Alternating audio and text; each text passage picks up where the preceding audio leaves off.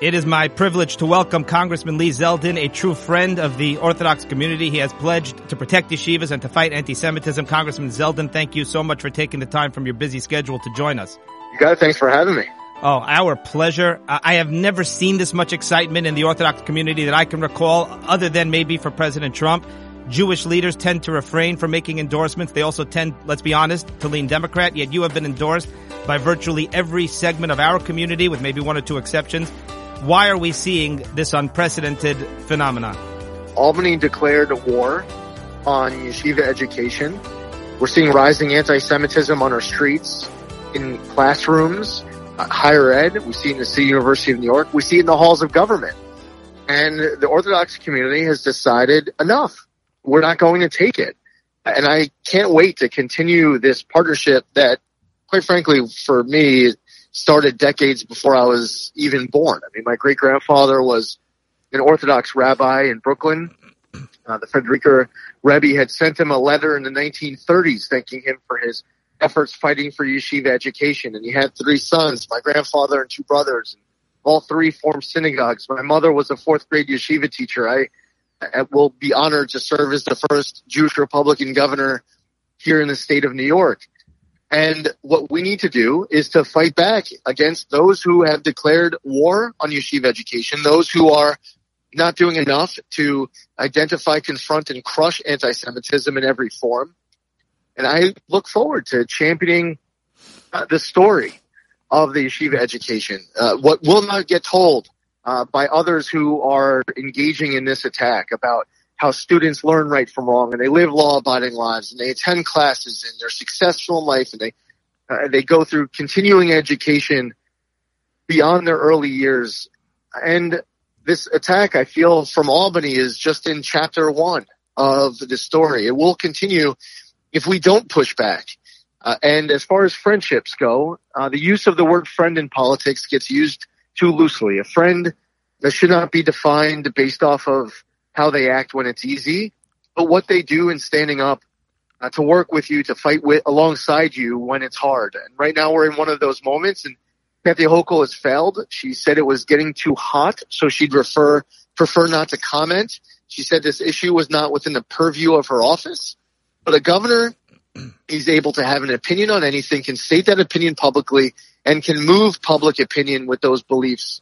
So I look forward to, on day one, doing absolutely everything in my power to stand with, work with the Jewish community, the Orthodox Jewish community, the Hasidic community, to make sure that we are once again supported by a strong state capital that looks to bolster the quality of education in our schools and to stop and confront anti-Semitism on our streets, in our schools, and in government. Yeah, you've been a true friend. You've been passionate. You've been vocal, even from day one, even before you got a single endorsement, I would add.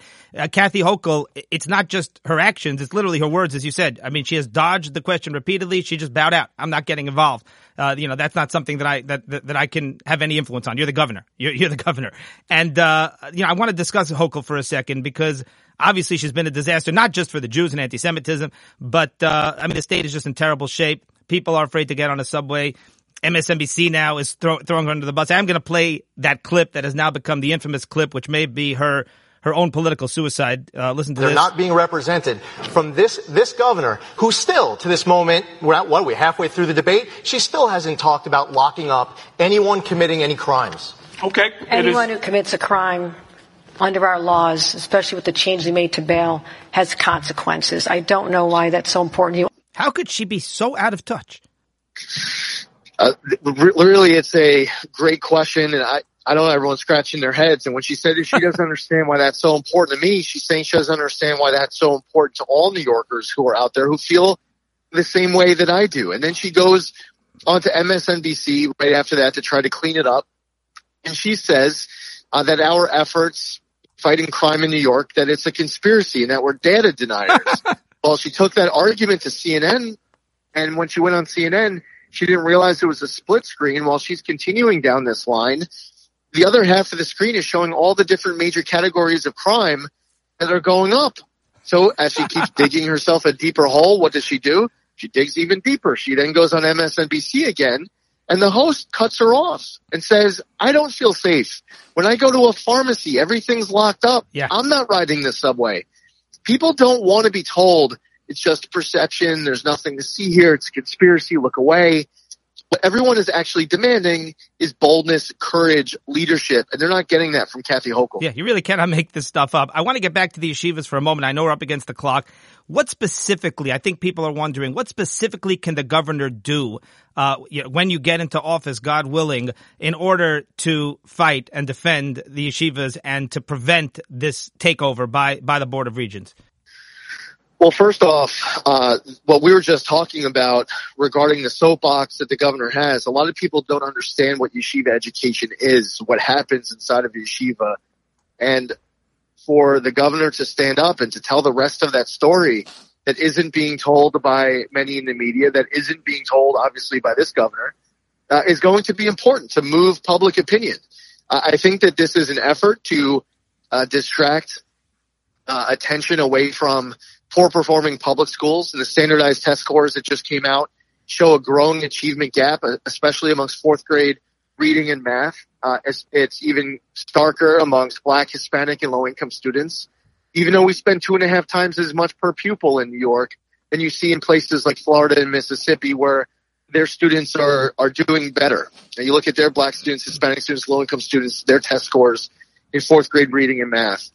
So the governor has the ability to weigh in on all of that, to tell the rest of the story. There's power in the context of the state budget. There's power with regards to bills that people need the governor to sign.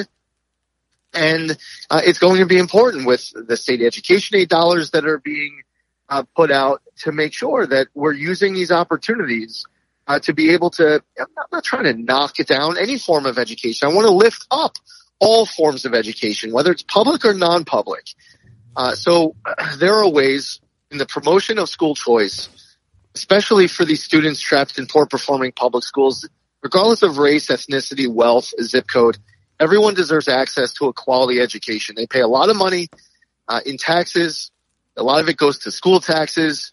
But they're not seeing directly the benefit for their kids. And we have to find a way to level the playing field and to improve education everywhere, all forms, public and non-public. And I love your positive messaging. Final question before I let you go. What kind of turnout are you expecting? Do you feel the numbers will be so close that the Orthodox community actually may be the difference maker on Tuesday?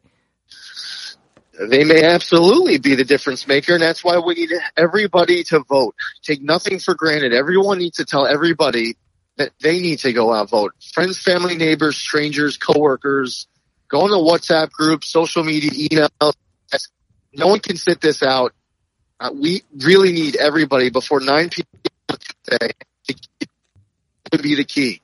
Absolutely. Absolutely. Congressman Lee Zeldin, huge privilege. I've been a huge fan of yours for years. I'm glad that my fellow Jews have caught on, and we wish you the best of luck here coming Tuesday. Thank you so much. Take care. Congressman Lee Zeldin on the Yaakov M. Show on the VIN News podcast.